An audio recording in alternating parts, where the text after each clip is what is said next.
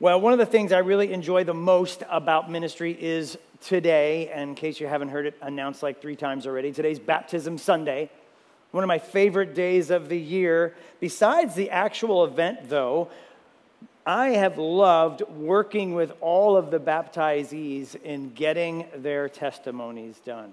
In working through them, they would send me their testimony draft, I would make minor edits, and they would send it back, and it would go back and forth. And just through that process, it's been so edifying and encouraging, I think, for me and all 11 of them, Lord, as we work through them, and as we tell that story again of how people came to faith in Jesus Christ. And I'm super pumped for you guys to hear all of what the Lord has done in those lives after service. We're walking with them through the journey of how they came to understand the gospel, their need for a Savior, and how they made Jesus Lord of their lives. And sometimes I think we're fine with making Jesus our Savior, but maybe not so much fine with making him Lord and King of our lives. Because then if we do, then we have to submit to him. And what he says goes. Submitting to Jesus is actually, though, not a burden. Because after all, it beats the alternative, which is submitting to sin. And Paul made that clear 2 weeks ago, that we can only have one master. It's either God or it's sin. And so today, these 11 people after service will stand in the water, and they will tell you that they are Christians. Okay, great. What does it mean to be a Christian? Well, curveball today, big idea right up front. Yes, that means you still have to pay attention the whole time. Being a Christian means having Jesus as our master. Being a Christian means having Jesus as our master. So what does it mean to have Jesus as our master? Well, hopefully Paul is going to be able to tell us that today. So if you're not there already, Romans 7. If you're visiting with us, which many of you are, thank you so much. I'm going to knock that over for sure. We preach expositionally here, so the idea is that I have we're working through the book of Romans, and we're working through chunk by chunk, and we preach verse by verse, and the idea is that the main point of my sermon is hopefully the main point of this passage that the Apostle Paul wrote under the inspiration of the Holy Spirit that we have here today. And then the Holy Spirit also does that work of applying it to our hearts. And we feel that and we grow, and then we grow in community together as we walk in obedience. As we jump back into Romans, when we last left our heroes, the Apostle Paul had been making yet another black and white distinction, as I mentioned before. We're either slaves of sin or we're slaves of God. There is no neutrality. There is no middle ground. There's actually no true autonomy. If you are not in Christ, in other words, if you're not a Christian, know it or not, that's all you know is sin. You're a slave to a sin, and only Jesus can free us from that slavery to sin. And therefore, we live like slaves, set free. But we are not only released from slavery to sin, church, we are released from slavery to God's law. God's law in the sense of God's law imprisoning us to sin in the first place. And this week, through the Holy Spirit, the Apostle Paul will tell us more about Jesus being our master and not sin and not the law. Look at verse 1 again of Romans 7. Or do you not know, brothers, for I am speaking as to those who know the law, that the law is binding on a person only as long as he lives? Once more, Paul drops the, do you not know, brothers? He drops the, if you're in King James, know ye not? Don't you know this? Know ye not what? Well, don't you know that the law, God's law, has authority over a person as long as that person is alive? And he also makes a parenthetical remark that he says, I know I'm talking to people who know the law. And so he's talking to probably Jewish believers or Jews who know the law, right? They also know the reality of how obeying the law then worked out for Israel. Not too well, because Israel failed in obeying the law. And they know then the consequences of failing to obey. They know the despair of having God's law as a standard and not being able to live up to that. And the hopelessness that then generates because we have broken God's law. Paul's frequently talked about the law, and when we say that, it's shorthand for the Mosaic law and given to Israel, to Moses. specifically the moral aspect of the law as reflected in the Ten Commandments. That's going to become abundantly clear at the end of our passage when he actually cites one of those commandments, and so we know that's the law he's talking about. When Paul mentions the law, though, it is really just shorthand for obedience to the moral law.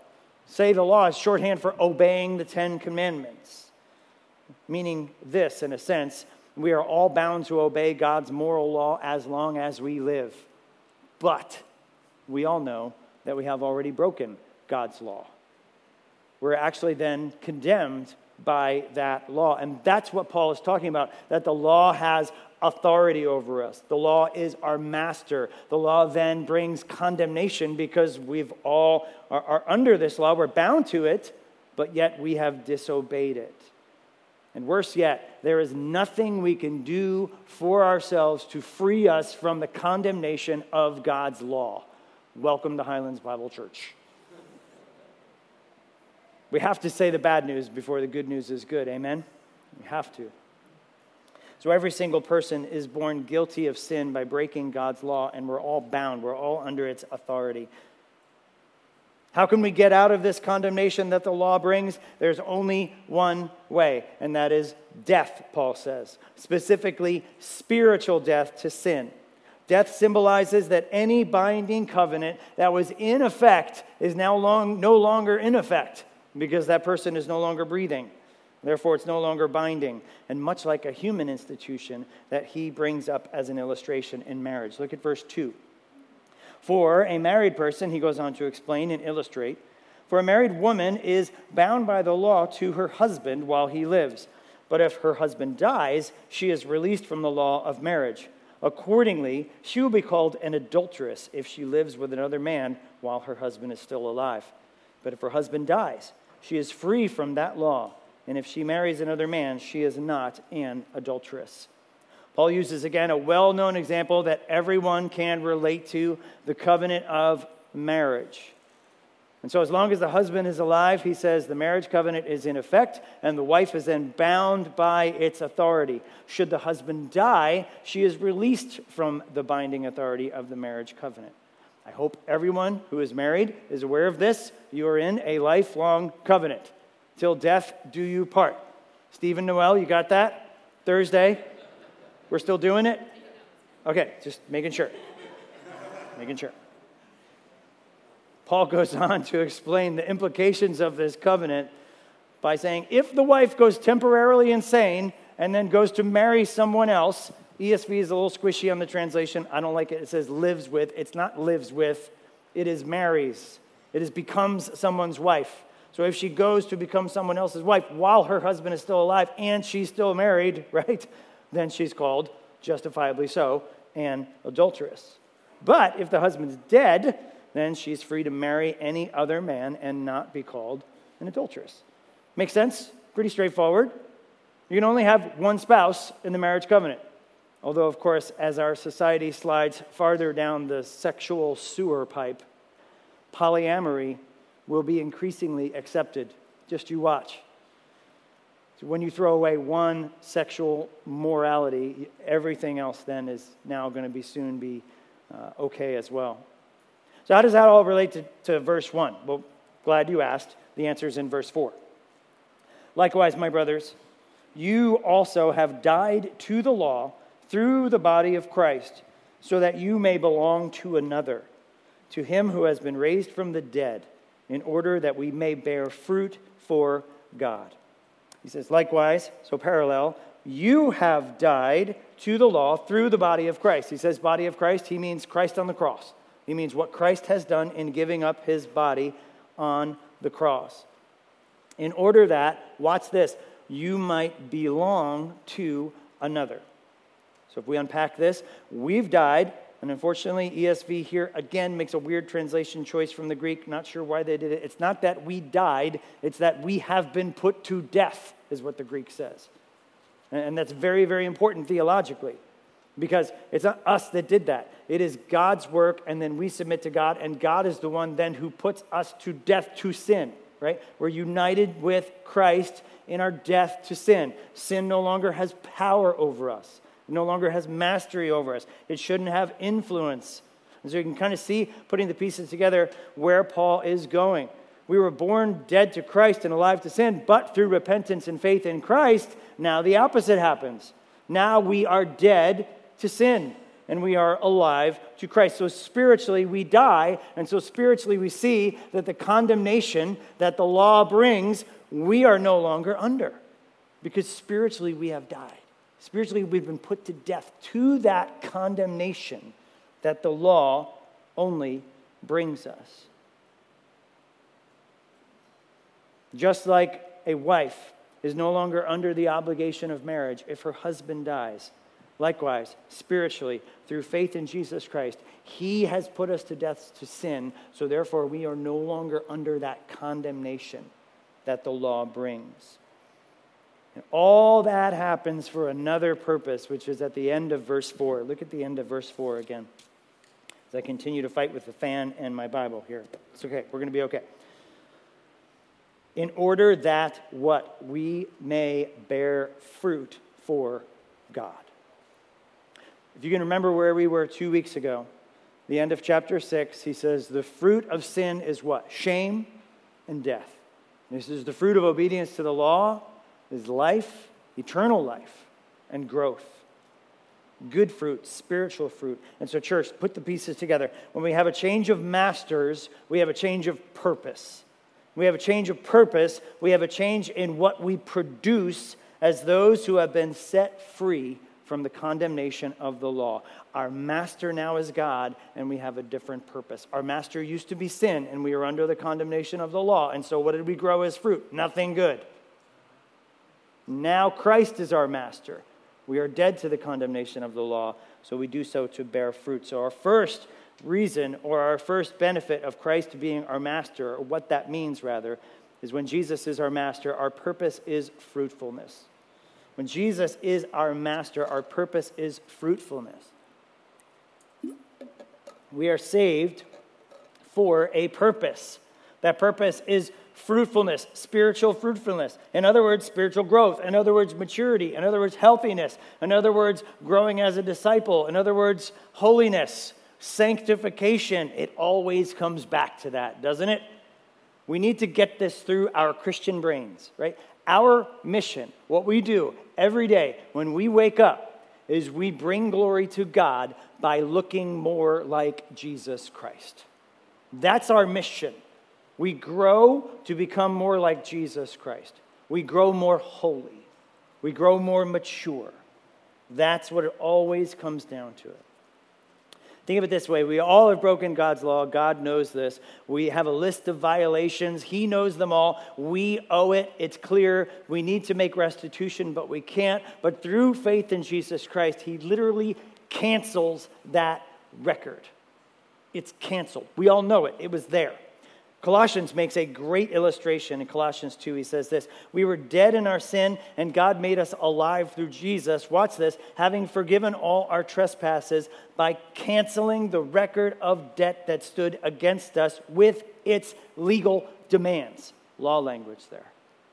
See that? We all had a rap sheet, so to speak. We all had a list of things, of ways that we have broken God's law, and he knows every single one of them.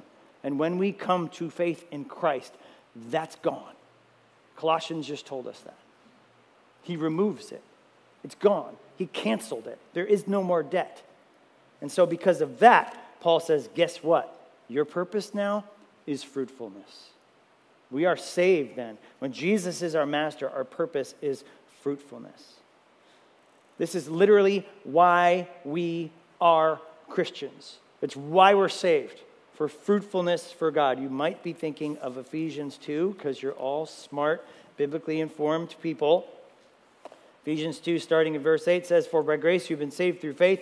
This is not of your own doing, it's the gift of God, not as a result of works that no one can boast. For we are his workmanship, created in Christ Jesus for good works, which God prepared beforehand that we should walk in them. That's why we're saved, people. For good works, for fruitfulness.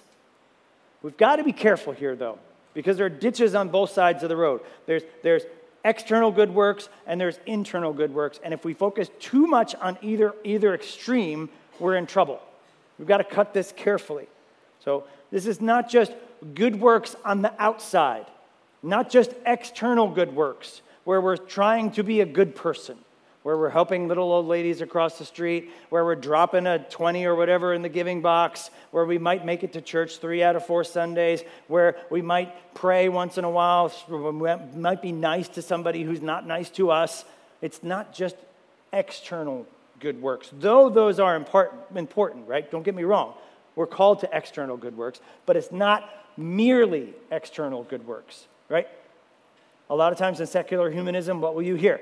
I'm just trying to be a good person, right? That's not all there is. Yes, try to be a good person. We'll get to how you do that in a little while. But it's not just only that. Neither is it, here's the other ditch on the other side, neither is it just internal, private holiness. Neither is it just me alone in my bedroom reading my Bible. Here's my quiet time. I'm going to put it on Instagram, right? And not doing that. Not like praying. Not like just thinking holy thoughts and then never letting any of that outside of us, right? By the way, if we do that, we play right into what the world wants.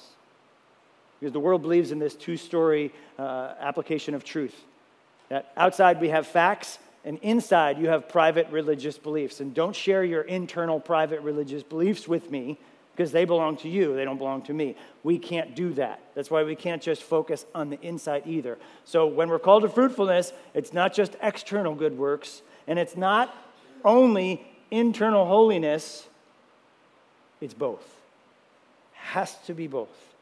Paul famously talks about the fruits of the Spirit again, which you probably are thinking of because you are smart, biblically informed people.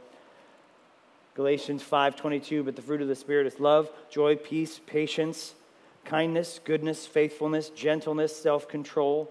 Against such things there is no law. Funny how he brings in that language again. And those who belong to Christ Jesus have crucified the flesh with its passions and desires. If you look at that list, you can see there's both internal was over here, internal fruits, right? Self-control, all of that. And then there's external fruits, patience, etc. It is both. So fruitfulness includes both internal and external. Don't be deceived into thinking it's just one or the other. It can't be. It has to be both. And so when Jesus is our master, our purpose is fruitfulness. Okay, but another question. What if Jesus is not our master? What if sin is our master? And Paul will reiterate some of what he said in chapter 6 to help us see how the law and sin work together in producing bad fruit, and then what perspective we ought to have. Jump back to our main text in Romans 7 in verse 5. For while we were living in the flesh, our sinful passions, aroused by the law, were at work in our members to bear fruit for death. Now we are released from the law, having died to that which held us captive, so we serve in the new way of the Spirit and not in the old way of the written code. He harkens back to our old selves, right? The ones not with Jesus as our master, but the ones with sin as our master. And note he includes he himself in that, because he was a sinner saved by grace as well. He refers to this kind of living as living in the flesh, which is a common Pauline way of saying living in sin, not just merely flesh and blood, living in sin. This is the power of sin. He clarifies that living in the flesh by saying our sinful passions. So it's clear that's what he's talking about. This is the power of sin to attempt us to engage in sin, right? To tempt us, to draw us in. But what is the actual tool that is used to entice us? He says it's the law. The law he refers to here as the written code, right? And he says that is what arouses the sinful passions within us. How in the world does this law then arouse sinful passions within us? First, it identifies it as sin. First, it literally defines sin. We would not know what sin is if it wasn't for God's law. God's law tells us what sin is. Right? Do not commit adultery. Therefore, adultery is sin. Do not steal. Therefore, stealing is sin. So God's law defines what sin is, right? We have this parallel, of course, in our local laws. We have speed limits, right? They have defined the speed limit. If you break that speed limit, you're breaking the law. Same deal. The second way, though, that the law arouses our sinful passions within us is that it appeals to our own sinfulness. Because we all have sin that remains lodged in our hearts. And when the law comes and says, don't do that, guess what? Our sinful passions inside say, well, why not? It must be pretty awesome if you're telling me not to do that.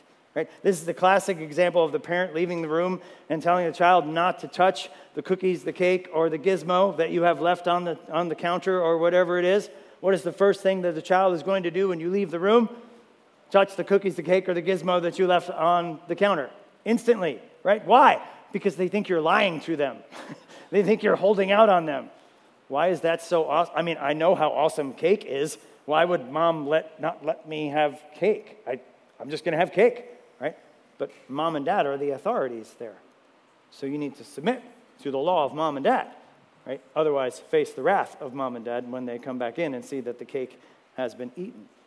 But it's an illustration, right? We know it. We see it. It raises up within it. It arouses our sinfulness within us. Right? As adults, we can use something like sexual immorality. Right? The law says clearly, do not commit adultery. If you're having any form of sexual relations outside, before, or during marriage, you're breaking that commandment. But what? In our brains go, we know how awesome that is, so why is God lying to me? Why is he holding out on me? You see what happened? The sin inside us now has become aroused, and also then we're going to be tempted to go forward and do that. Either situation, we are condemned then by that law.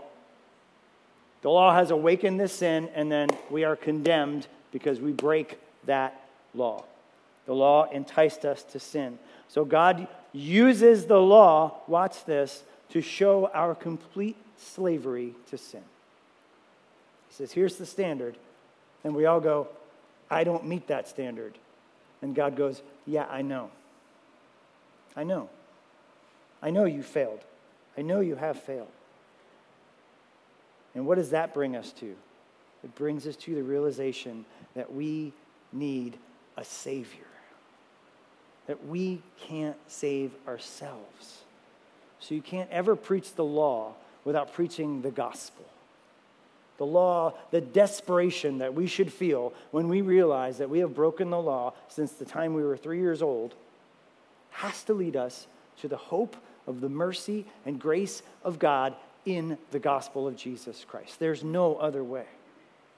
We look again in verse 6. We serve then in the new way of the Spirit and not the old way of the written code. In other words, we live our lives in the power of the Holy Spirit and not the power of sin aroused by the law. We are free.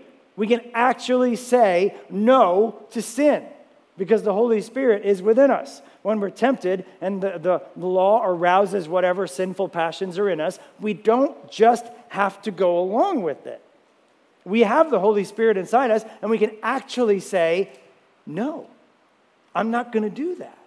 I'm not going to sin in that way.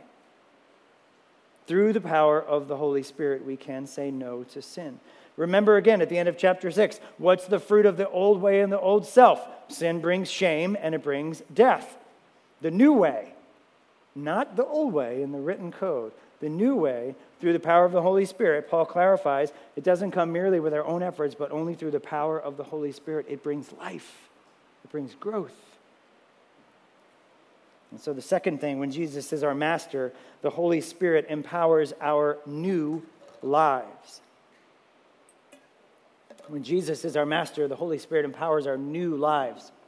Church, it is absolutely impossible to live a God-glorifying life if you do not have the Holy Spirit. It's impossible. Great news. If you're a Christian, you have the Holy Spirit. There is no second, subsequent baptism of the Holy Spirit that that comes with dancing with snakes or anything weird like that, right? There's one baptism of the Holy Spirit. It happens the moment that you are justified because you've placed your faith in Jesus Christ for sins. If you're a Christian, be encouraged. You have the Holy Spirit. And you can actually live a Spirit-empowered life. That's what it means to be a Christian. We literally have the Holy Spirit living inside us, taking up residence, and he empowers us in many ways. I'll give you 3 ways he empowers us. The first one is regeneration. Let's not run by that. The first thing the Holy Spirit does is regenerates us. It makes us new. That's why I said that the Holy Spirit empowers our new life. We're not just trying to be a better version of ourselves. This isn't self-improvement. This is new person. The old person's dead. The new person has come. So let's not forget the first way that the Holy Spirit does that in us is it regenerates us. Titus 3:5 says, he saved us not because of works done in righteousness, but according to his own mercy, watch this, by the washing and regeneration and renewal of the Holy Spirit. John Piper put it this way, the new birth is something that happens in us when the Holy Spirit takes our dead hearts and unites us to Christ by faith so that his life becomes our life. We've seen that all through Romans, right? That's what the Holy Spirit does. Specifically, the Holy Spirit is the agent of the new birth, among a million other things. The Holy Spirit makes us born again. And I don't like using that term because it's been trampled through the mud for 3 decades now. But that's literally what happens, right? And so today, again, after service, we will witness 11 people tell the stories of how the Holy Spirit made them new people. The act of baptism symbolizing their death to sin, the washing of regeneration, and being raised through new life through the power of the Holy Spirit. So the first way the Holy Spirit empowers our new lives, don't go by it, is regeneration. This has to happen. You cannot try to live a Christian life if you have not been regenerated by the Holy Spirit. It's incredibly frustrating. Michael Lawrence, in his excellent little book titled Conversion, puts it like this. It is not burdensome to live according to the new nature if you have it. What's burdensome is to live according to a nature that you don't have. In fact, it's worse than burdensome. It's impossible. Could it be that you don't live as you've been set apart because you haven't been set apart? Sometimes, church, there's somebody in my office, and they're crying, they're broken down in their sin, and they're stuck in sin, and I have to ask the obvious question. Are you actually a Christian? We've got to ask that question. Have you actually understood what the gospel has done for you in order then to live a Spirit-empowered life? Now, don't mishear me and say once we then become a Christian that our lives are just going to be puppies and flowers and rainbows. We know reality, right? But it's worth asking the question. Has the Holy Spirit actually regenerated us? The second way the Holy Spirit empowers our new lives is by conviction. Yay, everybody's favorite. Jesus talks about this in John chapter 16, starting in verse 7. He says this, nevertheless, I tell you the truth, it's to your advantage that I go away. The disciples are freaking out because he just told them he's going to go away, and they're like, bad plan, don't like that plan. Jesus says, no, it actually has to happen this way. He says, for if I don't go away, the Helper will not come to you. That's the Holy Spirit. But if I go, I will send him to you. And when he comes, he will convict, there's our word, the world concerning sin and righteousness and judgment. Concerning sin, because they do not believe in me. Concerning righteousness, because I go to the Father and you will see me no longer. Concerning judgment, because the ruler of this world is judged. He's saying, guess what? The people that don't know me will be convicted that they are helpless apart from me. The people that do know me will also be convicted, us, in righteousness, because we need to be growing as disciples of Jesus Christ. Conviction works through the Holy Spirit who has taken up residence inside us, specifically the conscience. Hopefully is Spirit-informed, right? And we understand when we sin, we feel that conviction. We feel it. We know it. Conviction happens initially, of course, when we trust in Christ and become a Christian. But the fun part is that it continues to happen, doesn't it? We feel it as Christians. We need to embrace that conviction. I know that's really weird to say, but we need to embrace it because that's the Holy Spirit telling us, guess what? You need to grow in this area right here. Here it is. Here's the area that needs attention. In our cars, we have this wonderful check engine light that comes on, right? And we can either ignore it until something bigger happens, or we can take it to the dealership and they can figure out what it is. Think of the Holy Spirit, our conscience, like the divine check engine light in our souls. When that thing goes off, we need to figure out why it went off. Why did that just come on? What's going on? What did I just do? We all know that feeling. We said something we shouldn't have said. We're immediately convicted. We gave into anger, lost our temper. We're immediately convicted. We lusted after someone in person or online. We feel ashamed and guilty. We committed a sexual sin. We immediately feel lower than dirt. We gave into gluttony or drunkenness or fill in the blank, and we feel it. We blow up at our spouse or our kids. The conscience is the Holy Spirit's loudspeaker, church. Don't stuff it down. Ignore it. That's actually living by the power of the Holy Spirit.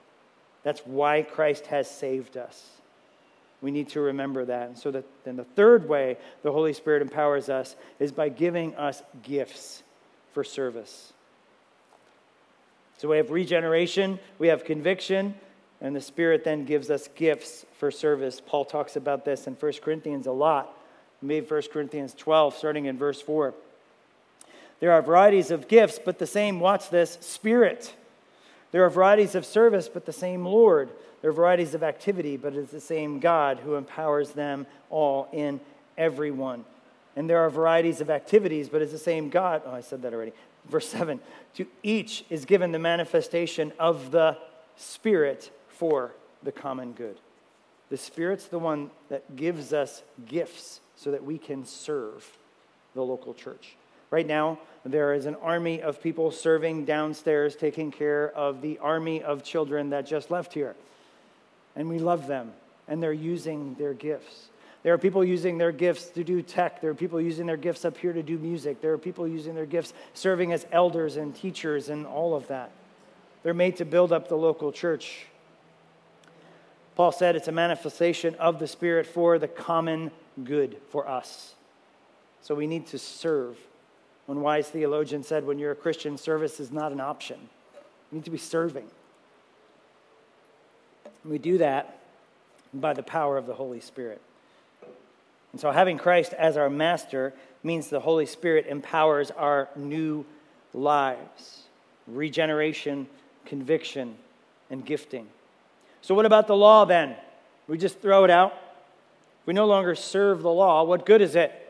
If it just arouses sin, is the law itself sinful? Paul makes that very, very clear as he lands the plane this morning. Romans 7. Look at verse 7 again. What shall we say then? Is the law sin? By no means. Yet if we had not, or it had not been for the law, I would not have known sin. For I would not have known what it is to covet if the law had not said, you shall not covet. But sin, seizing an opportunity through the commandment, produced in me all kinds of covetousness. For apart from the law, sin lies dead. I was once alive apart from the law, but when the commandment came, sin came alive, and I died. The very commandment that promised life proved to be death to me. For sin, seizing an opportunity through the commandment, deceived me, and through it killed me. So the law is holy, and the commandment is holy and righteous and good. Paul makes his way after setting the foundation to the third objection to the gospel. If you've been with us and tracking along, first objection, back in chapter 6, should we continue to sin to get more grace? His answer, by no means. Second objection, well, if we're under this grace, should we just then sin more? Doesn't grace encourage us to sin more? Same answer, by no means. Third objection, if you're under the new way of this Spirit, Paul, and not the old way of the law, then what are you saying? Is the law itself sinful because it made you sin? Paul answers definitively again, by no means. He then goes on to draw a very careful distinction about the law itself. He says he would not have known what sin was unless the law told him what sin was. Back in chapter 3, verse 20, he says, through the law comes knowledge of sin. Right? We talked about that a few minutes ago. The law defines what sin is. We know what sin is because the law tells us. But he uses a very specific example, and he takes the 10th commandment, once again proving that he's talking about the commandments here, and he uses it as an example, and that is do not covet. Covet is to want something that isn't yours. And the thing about coveting, unlike all the other commandments, is that coveting is on the inside. Nobody knows you're actually coveting until you do something stupid like go and steal your neighbor's zero-turn lawnmower that you see him using all the time, and you want it so bad for yourself. But nobody would do that, right? Well, some people might do that, I guess. But coveting is internal. Nobody knows it's happening until it kind of breaks out on the outside. If I'm coveting, you don't know that I'm coveting. What does that tell us? Why does he pick coveting? Why didn't he pick, don't give false testimony about your neighbor or something else? He's telling us how high the requirement is. He says this is not just about box checking here. This is about your hearts, people. So he picks the hardest internal commandment to make this point about the law not being sinful. Paul purposely chooses that to show the level of obedience that's required from our hearts. He explains, God's moral law says, do not covet. Yet when I heard the law, every covetous desire was aroused. Proving what we already said earlier, that the law arouses our own sinfulness and passions within us, right? The power of sin is the law. He says in verse 8, apart from the law, sin lies dead. If we don't know what is required of us, we don't know whether we're sinning or not. But God has made it abundantly clear what is sin and what is not in the law. And in verse 9, he says something wonderfully confusing. He says, I was once alive apart from the law, but when the commandment came, sin came alive, and I died. Cool. Commentators have spun round and round and round about what he possibly could mean there. When was he alive apart from the law? Is this pre-salvation Paul, before he was in Christ? Is this pre-bar mitzvah Paul, when you're supposed to then become alive to the law? Bar mitzvah, then you actually know what the law is and you're responsible from the law. Is this Israel, the period before the law? And I always shake my head when I'm up in the law office and I'm powering through, pages and pages of all these different theories. It always comes down to the same thing. Yes, it's all of those things. It's probably all of those things. We can't land on one specific camp. There was a time where Israel didn't have the law before God gave it to Moses on Sinai. There was a time that Paul, perhaps as a young boy, didn't understand the details of what he was supposed to be doing with the law. Likewise, for us as well, before salvation, there was a time when we didn't realize the condemnation that the law actually had on us. But when we did, guess what? We realized we were dead in our sins, and we had broken God's law. And so the law, theoretically then, he says, which should bring life, brought death. Law would bring life. It's designed to bring life. God designed it to bring life. The only problem is human beings. We can't. The problem is the curse of sin. And so theoretically, if you obeyed the law perfectly, it would bring life. However, that's not the way it works. So instead of the law bringing life, the law brings death. But then Paul makes it abundantly clear that it's not the law that is sinful. It's our own sin reacting to the law. Look at verse 11 and 12. For sin, seizing an opportunity through the commandment, deceived me and through it killed me. So the law is holy, and the commandment is holy and righteous and good. Do you see the lengths Paul goes once again to show the absurdity of this objection to the gospel? Well, Paul, it sounds like you're pretty harsh on the law of God there. Are you saying the law is sin? God forbid, he says. So here's the point. When Jesus is our master, we love God's law, but we are wise as to how sin works. We love God's law, but we are wise as to how sin works. Look at the difference in the language that Paul uses to describe the law versus sin. Sin is what deceptively seized the opportunity in himself and killed him, meaning sentenced him to that condemnation and spiritual death. But the law itself, he says, is what? He says, it is holy, it is righteous, it is good. Remember one very, very critical aspect of the law? The law is not just an arbitrary list of rules. The law reflects the character of the holy God. He tells us, do not bear false witness against our neighbor. Why? Because God is the definition of truth.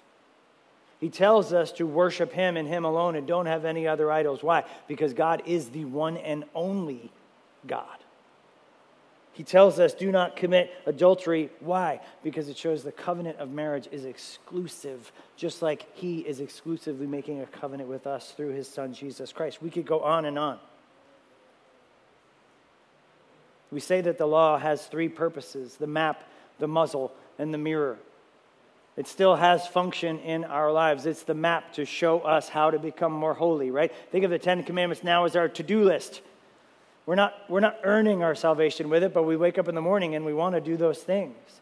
We pursue sanctification and growth by obeying the law. It's also our muzzle, because hopefully the law will then stop us from doing and saying something stupid and sinful, because we remember, oh, I shouldn't do that. God told me to. And 3, it's the mirror, because guess what? When we do break the law, it's just like looking into a mirror. We see exactly what just happened. We know and we are convicted. So don't mishear me. The law is still good for us today.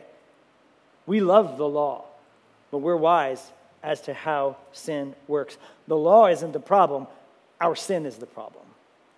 The law only points out our sin. That's the point. And we can never stop when we're talking about the law than just talking about our sin. Again, we have to go to the gospel.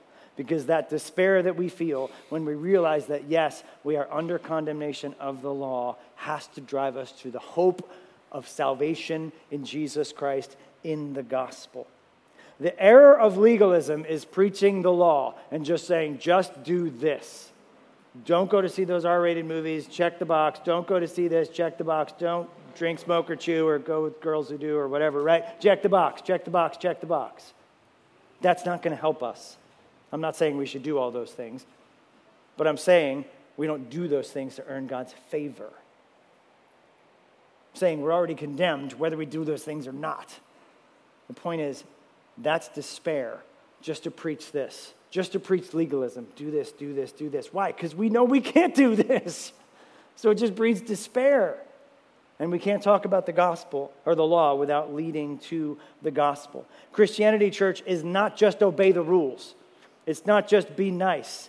It's not about religious box checking. Being a Christian means we understand the spiritual reality that is all around us that few people ever do, that there is a God, that he's perfectly and infinitely holy. He's in control of all his creation, and therefore, guess what? He has a law, and he has a standard, which everyone is supposed to live as creatures in his world.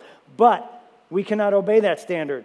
We have all broken that law already. We are all sinners by nature and choice. So what good is the law? What kind of sick, sadistic God would give us this law that we've all broken? One who gave us the very way for us to be forgiven. One who gave us the very way for us to be justified by that law, by that faith in Jesus, not the law. That's the good, kind, merciful God. A God who is so good, so wise, so loving that he himself provided one to keep it for us. Jesus Christ, his son. He kept God's law perfectly. And by living a perfect life here on earth, he fulfilled God's law. And God's law then is holy and righteous and good. Why? Because it mercilessly shows us our sin so that we can fall upon the jaw-dropping mercy of Jesus Christ. That's why. That's why the law is holy and righteous and good. And so we love the law. but we are wise as to how sin works within us. Church, look at how good it is to have Jesus as our master. We joyfully serve our master because he's freed us from the condemnation of the law. So what does it mean to be a Christian? It means that sin is no longer our master. It means we are no longer imprisoned under the condemnation of the law. It means we've been freed so that we can belong to another. Being a Christian means Jesus is our master. And when Jesus is our master, then our purpose is fruitfulness. And so, fruit check. How is our fruit doing? What is growing on our branches? Remember, both, it's internal fruit and external fruit. Are we growing in personal holiness through the private spiritual disciplines? Are we growing in the public means of grace through active membership in a church? We have 11 people who are super excited to tell you all about the spiritual fruit that's growing on their branches today. Our purpose is fruitfulness, but also the Holy Spirit empowers our lives. First of all, have you actually been regenerated? Or do you think that you and God just have an arrangement? You and God don't have an arrangement. There's one arrangement. Fall on your knees in repentance and faith in Jesus Christ. That's the arrangement.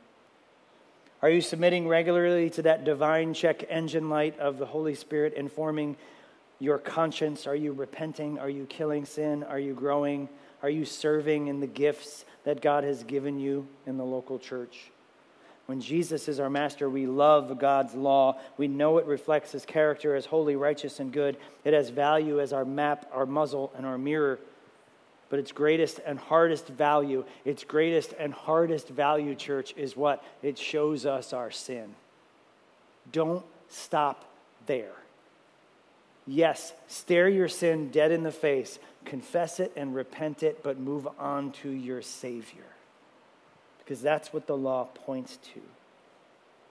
Church, being a Christian means having Jesus as our master, and he is infinitely better than serving sin under the condemnation that the law brings. Father, this word is difficult in many ways. Some parts are difficult to understand, but also, Lord, it's difficult because we all know that we are sinners. And I pray especially for those who may not have been regenerated yet, those who may not have bowed the knee to Jesus Christ and say, yes, I am a sinner. I don't have an arrangement with you of my own. I want your arrangement to be justified by faith. I pray that would happen. And I pray that would happen today. But Lord, I also pray for us as believers, your children, that we would remember the law, that we would love the law, that when conviction comes, that it would be sweet because we're reminded of the forgiveness that we have and we would run to Jesus Christ, our Savior. So Lord, would you do that work in us? And would you bring joy as we serve the only master that will bring us life and growth? And as we seek to be Christians, would we seek to be faithful servants of our master? We pray it in Jesus' name. Amen.